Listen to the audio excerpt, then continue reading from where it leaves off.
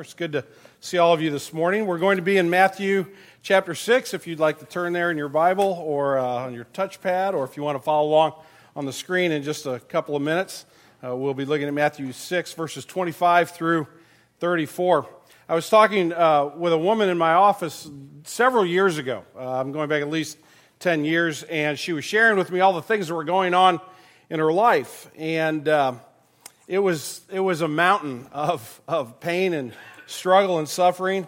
As a pastor, you're kind of used to hearing stories of people who are in the kind of middle of difficult spot, and you kind of train yourself to have a pastor face where you're trying to look contemplative, but you're also trying to look like you actually might have something intelligent to say when they get finished with their sharing. And this woman was just in so many ways had so many difficulties. I said, you must really be anxious about all of this. And she said, I'd be anxious, but I'm too busy being worried. I mean, it literally just fell out of her mouth. My experience tells me that more of us feel that way than maybe would care to let on. That there are moments of great anxiety, moments of great worry in our lives, not just necessarily from a global perspective, although if you look at our world, there's certainly a lot of things that can make you nervous and anxious. I thought about putting some pictures on the screen this morning about that, and I decided not to because it would probably bother me too much. But just in our personal lives, in our businesses, in our families, in our relationships, in our schools, our friendships, there are so many things that can cause us to fret. And so we come to this passage this morning, Matthew chapter 6, verses 25 through 34, and they're built upon what Jesus has said in a few verses earlier, which we'll get to in just a moment. But Jesus wants us to have a proper perspective so that we will understand how we're to respond when those anxious moments arrive. So Matthew chapter 6, verses 25 through 34, we're actually going to be in this text this morning as well as next Sunday. Hear the word of God.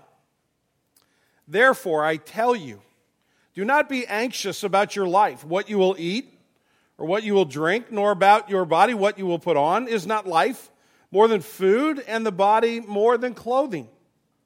Look at the birds of the air. They neither sow nor reap, nor gather into barns, and yet your heavenly Father feeds them. Are you not of more value than they? And which of you, by being anxious, can add a single hour to his span of life? And why are you anxious about clothing? Consider the lilies of the field, how they grow. They neither toil nor spin. Yet I tell you, even Solomon in all his glory was not arrayed like one of these. But if God so clothes the grass of the field, which today is alive and tomorrow is thrown into the fire, will he not much more clothe you, O you of little faith?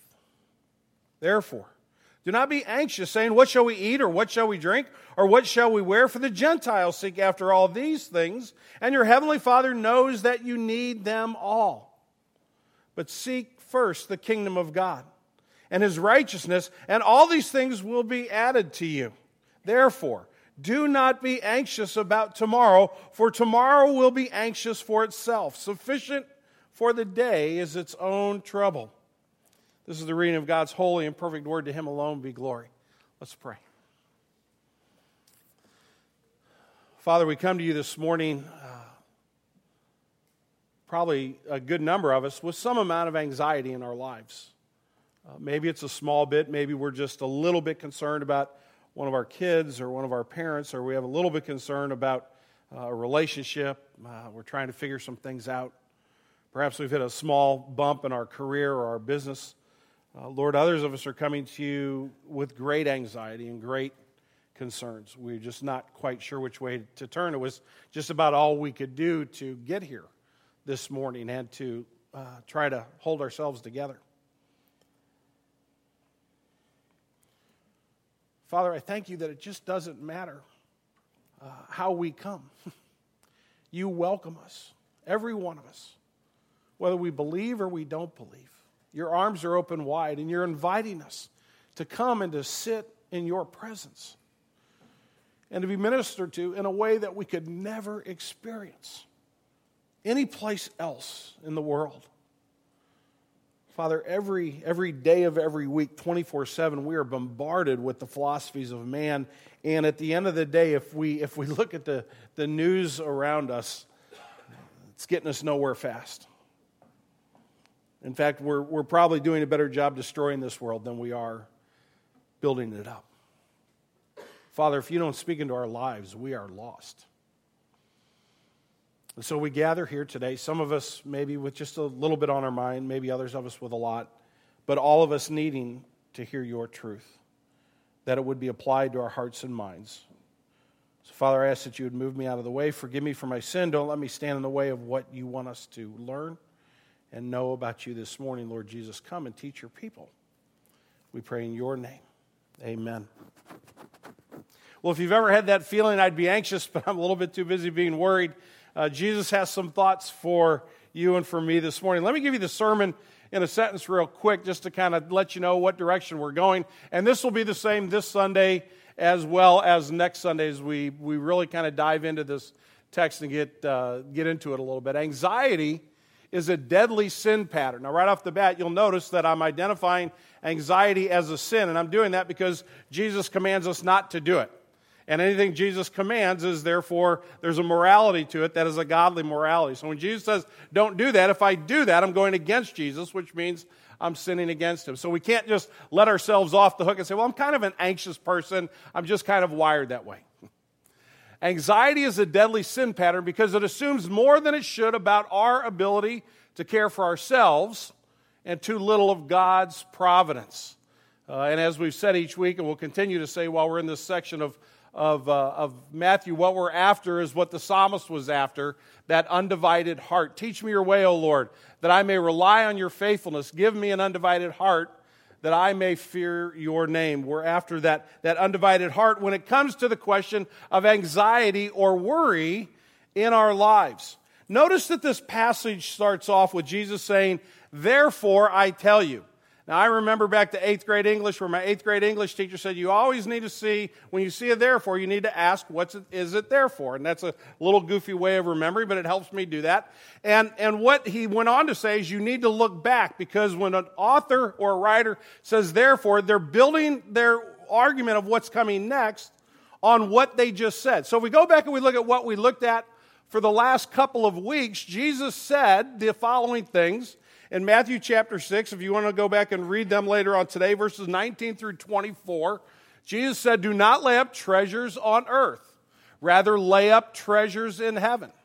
Jesus went on to tell us that if our eye is healthy, in other words, if we were laying up treasures in heaven, if we had the right perspective for that in our lives, then our body would be full of light. We would be seeing the world as we should. And then he reminded us at the end of that teaching, that section of teaching, no one can serve two masters. You cannot serve both God and money.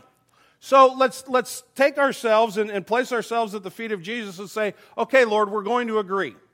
We're going to say that we don't want to be consumed with laying up treasures on earth as our final source of security and well-being and identity. And we want to look at this properly. We want to see it the way we should. And we want to reject the notion on a daily basis of serving money and having a divided heart, and we're going to serve God. And Jesus says, good. That's the right way to think. Therefore, let me tell you about some other things.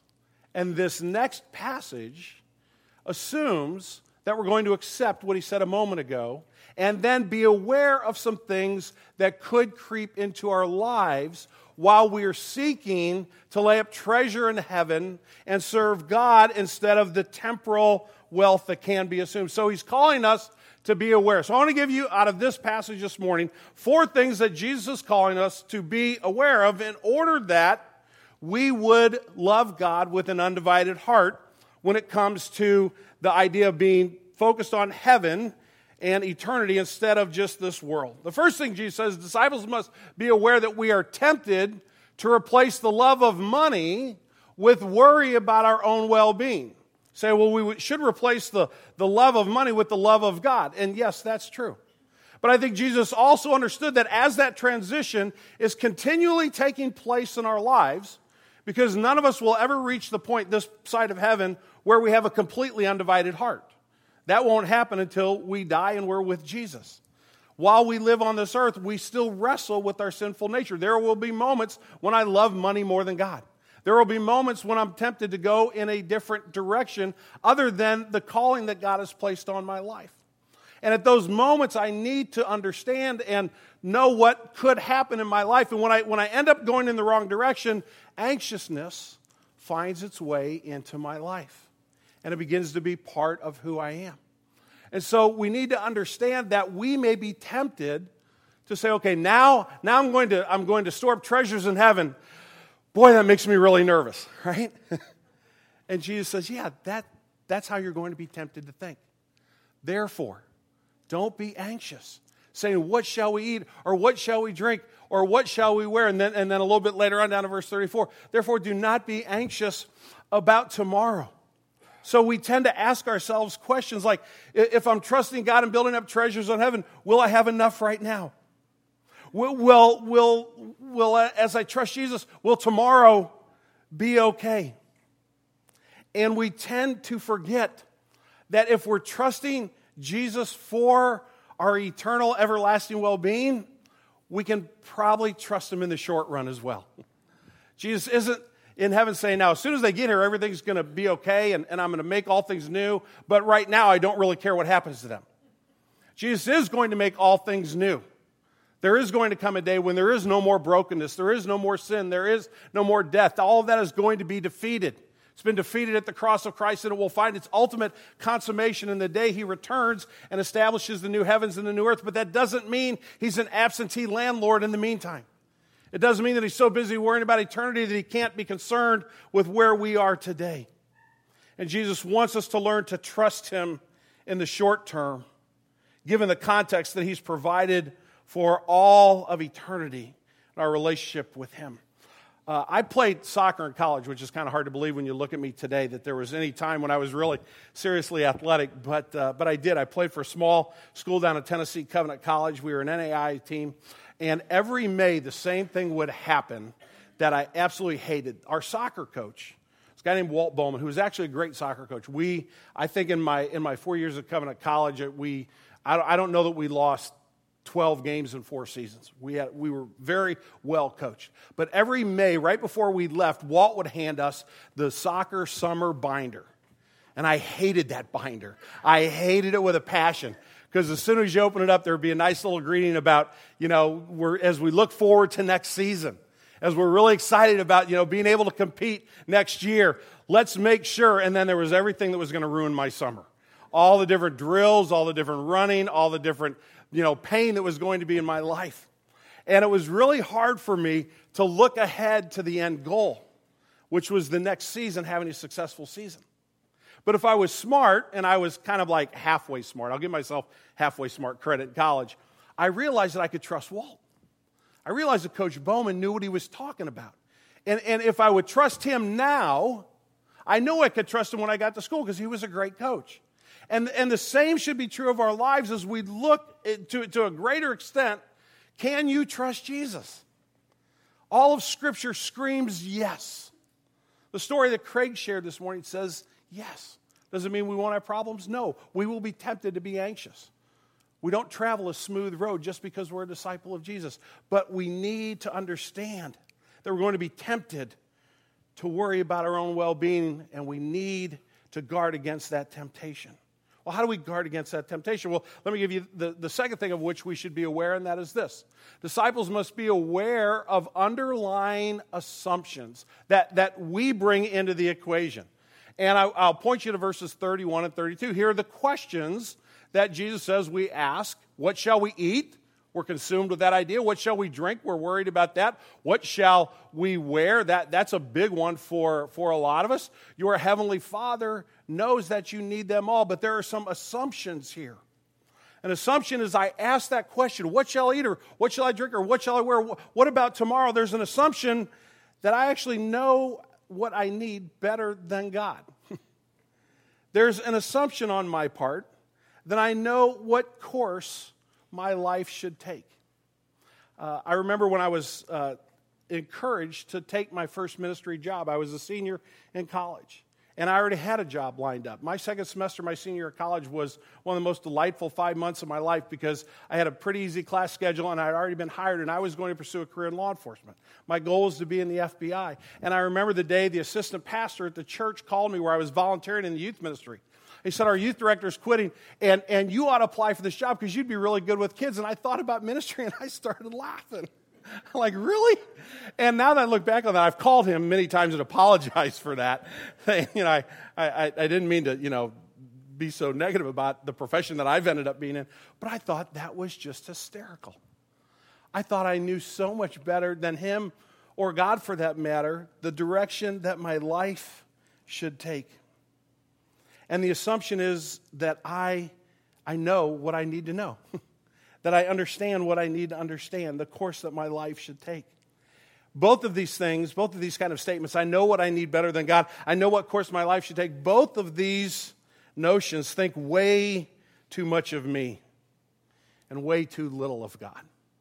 And so notice how Jesus frames the context. Your heavenly Father knows that you need them all. Now, I want to suggest a nuance here that may or may not be in the text. So I'm going to kind of go with a little bit of, I'm wondering about this. So don't take this to the bank, but think about it. Most of the time when we read about our Father in heaven in Scripture, when Jesus teaches the notion of fatherhood, He's drawing us into that relationship and He's helping us understand that we are not slaves of God, but that God is actually adopting us into His family through what Christ has done on the cross. And the notion of fatherhood is a notion, and Paul bears it out in Romans, he bears it out in Galatians, where we cry out, Abba, Father. We're in this relationship where we cry, Daddy. It's a term of intimacy. And that certainly is true in this passage, but I'm wondering if perhaps there was a little bit of edge in Jesus' voice. Like the edge that a parent might give when a child is maybe asking the wrong question. Child, your father knows what you need, right? Child, your mom understands this. She gets it. And this is our experience with our daughter, Katie. Katie always would be the one who would ask the questions, and Katie always assumed that she knew what was best. And Cindy, I came home the other day, and Cindy just had this exasperated look on her face. I walked in the door, Cindy didn't say a word to me. I looked at her, she looked exasperated, said, so how is Katie? And she said, she's taken over the planning of our Christmas time. Katie's coming to be a guest in our home, and Cindy was walking through some of the things we're going to do, and Katie was correcting Cindy where all the places where we were making some mistakes, to the point where Katie said, well, maybe we shouldn't come. Maybe it'll just be too much trouble.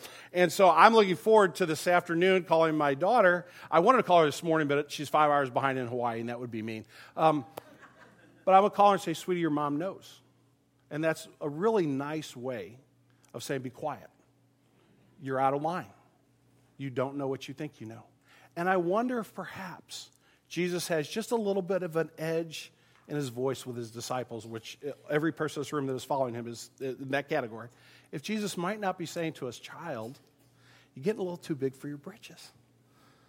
Your Father knows what you need. Disciples must be aware of some of the underlying assumptions that we bring into this question of anxiety. Thirdly, disciples must be aware that emotional energy spent worrying really is nonsensical. And you might kind of go, well, that's a pretty strong word, Tom. And I would agree.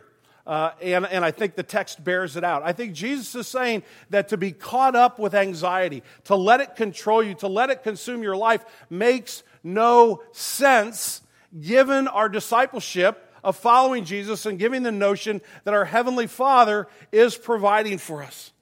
In verses 26 and 28 of this text, look at the birds of the air. Then skip the middle and come down to 28. Consider the lilies of the field. What is Jesus saying? Jesus is saying that the creation order shows that God provides for His children.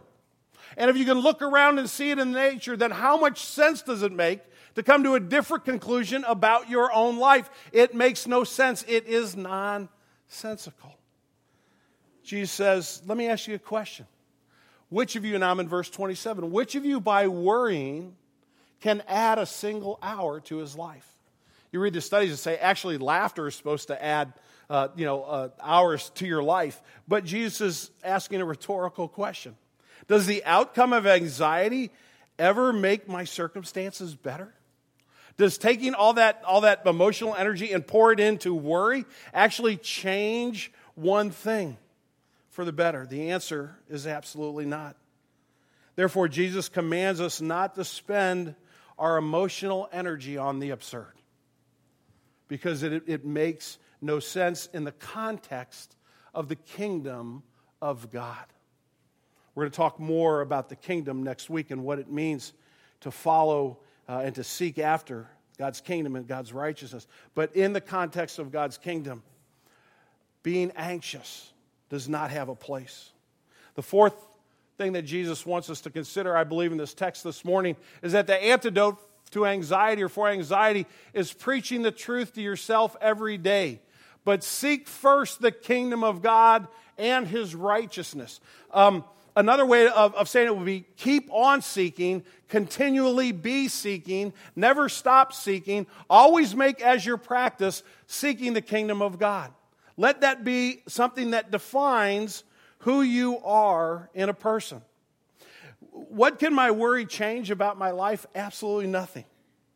Will worry provide food or clothing or a longer lifespan? Big hint here, Jesus says no. Worry and anxiety doesn't address any of those issues. But that's what we preach to ourselves daily. That's the message we give to ourselves, if we're honest. And maybe some of you are more spiritually mature than the rest of us, and you've moved past this. But at some point during the day, don't you kind of get a notion, boy, I better be a little worried about this.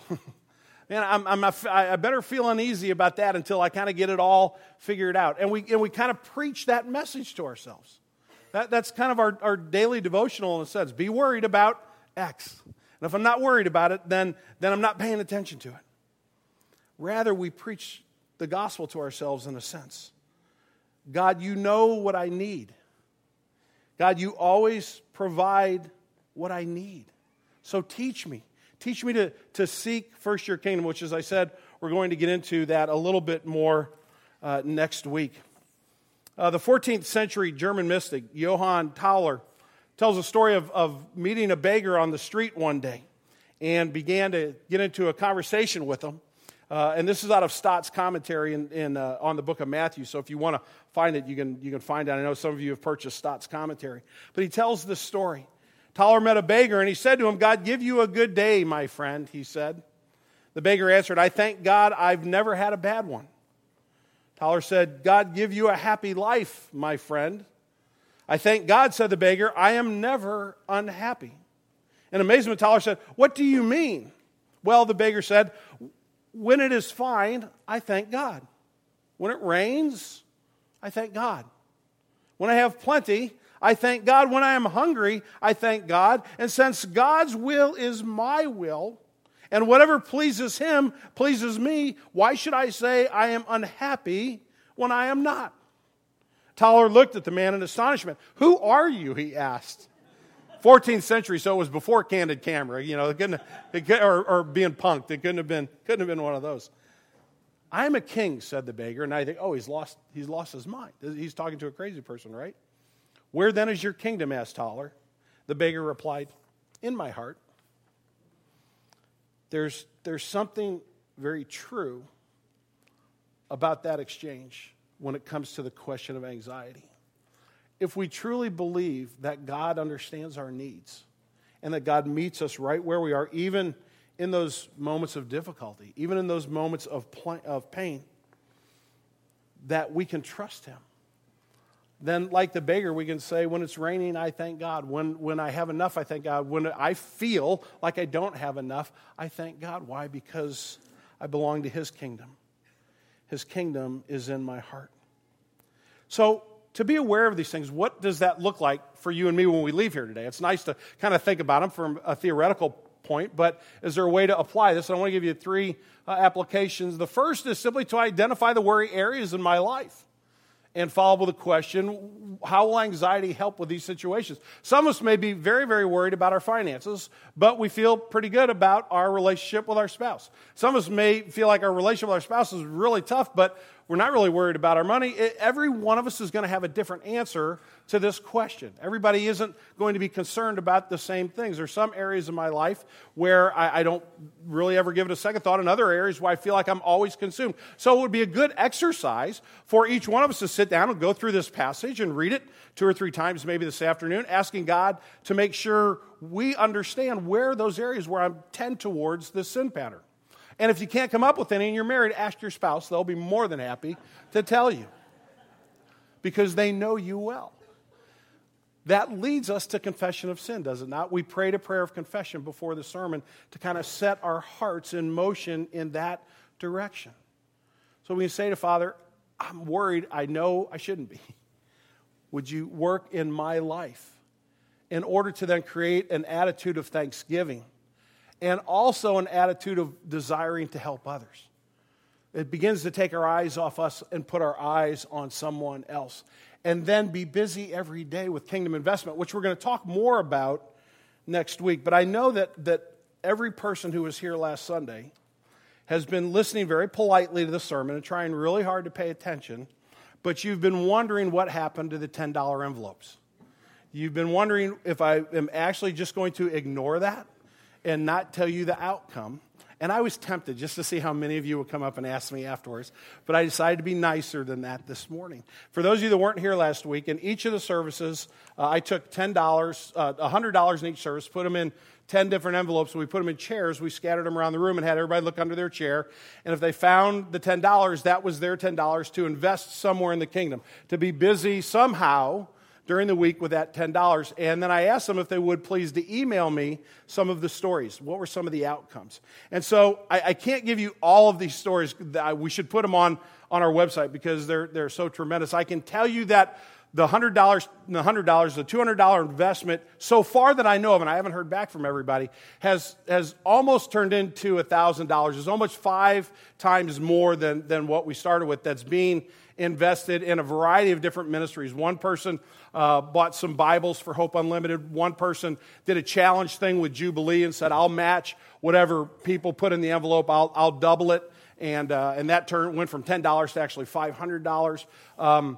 We had one person who said, a friend of mine has been very sick and had surgery, and I've been meaning to take her some fruit, and I just hadn't gotten around to it, so I took the $10, I got the fruit, and it made me go talk to her, and it made me hang out, and we had just a marvelous conversation, and she said her doctor had told her that a day or two before, you need to eat more fruit and drink more water, right?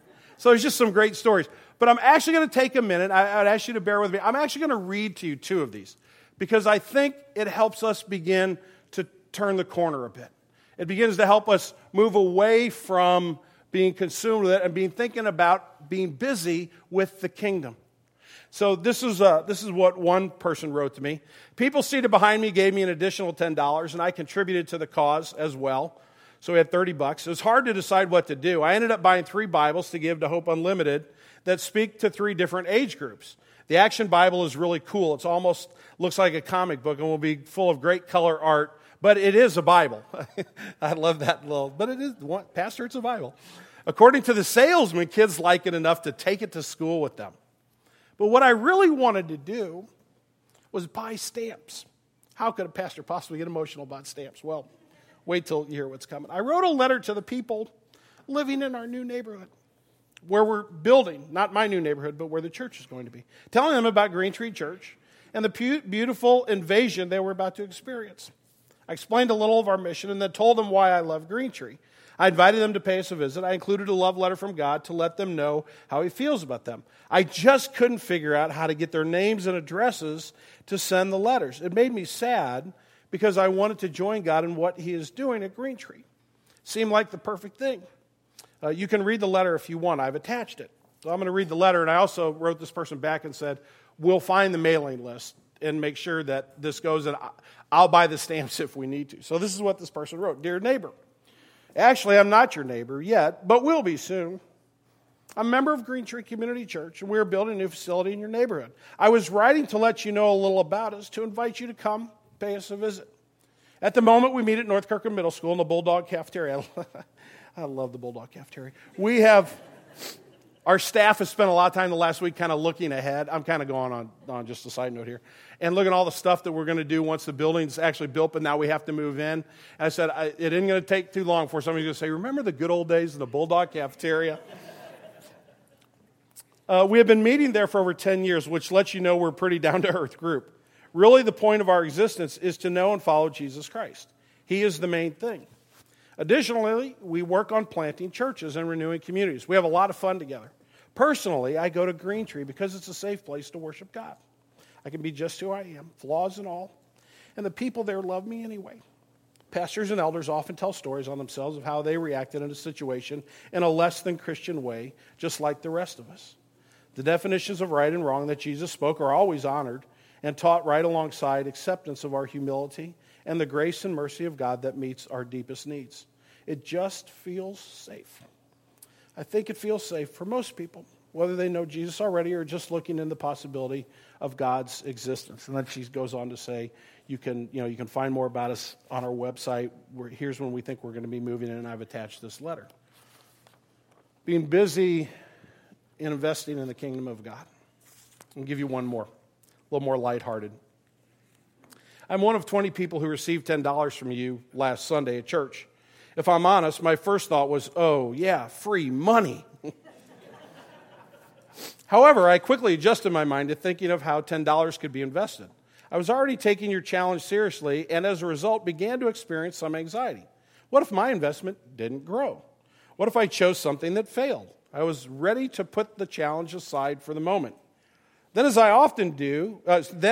do often in the beginning of September, I began dreaming of the cooler weather. I hate cooler weather, but the idea of putting away the summer clothing and getting out the cozy sweaters of fall is always exciting. What would my fall wardrobe look like this year? Excitement turned to resignation. I knew in my heart that beyond a couple of minor things, my wardrobe would look pretty much like it did last year. Some boring clothes, same boring shoes. But wait, wasn't I just handed 10 free dollars? Well, $10 doesn't go very far. You're talking about new clothes. The thought intrigued me. Within a few minutes, I realized that those who had not received $10 were also taking your challenge seriously. Before I left the building, I had $75 in my hot little hands. Now we're talking. Time to get back to the shortfalls within my fall wardrobe. New boots came to mind. $75 is a good start on new boots. I'm certain the boots are a component of the armor of God. I know what y'all are thinking. Why doesn't this person preach every Sunday at Green Tree? Boots to share the good news, right? I can share the gospel when I wear them. They will be cute boots. People will stop me and say, cute boots. That's an opening to the conversation during which I can tell them about my investment. This idea has legs. And here's where it goes terribly awry. As my daughters and I were leaving church, I'm telling them about the challenge posed to the congregation and one posed to me.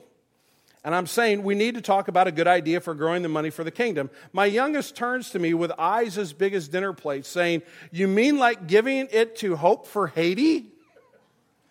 I wasn't even to the car yet. There went my boots. There went my heart for this one God has given me. She steals it. Yes, baby girl. Like giving it to Hope for Haiti.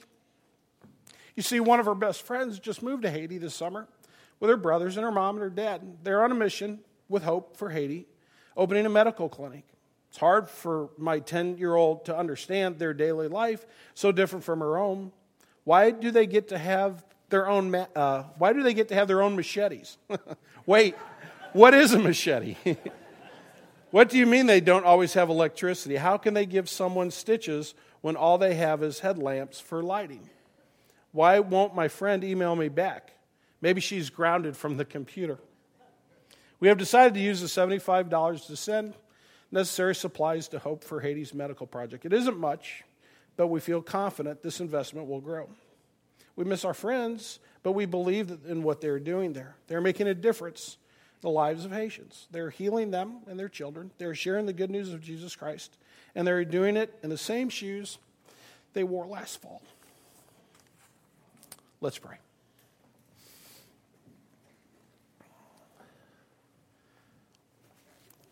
Father, when we read stories like that, anxiety just goes by the wayside. Because we're given a glimpse of heaven. We are given a glimpse of what it means to seek first the kingdom. We're shown your heart. And the only way we see that is because you reveal it to us. Thank you, Lord Jesus, that you don't hide from us, that you don't neglect us, that you understand our proclivity to worry, and you call us to set all of that aside for an incredible adventure in building the kingdom of God. Lord Jesus, may that be true in our lives. May that be true at Green Tree Community Church. We pray in your name. Amen.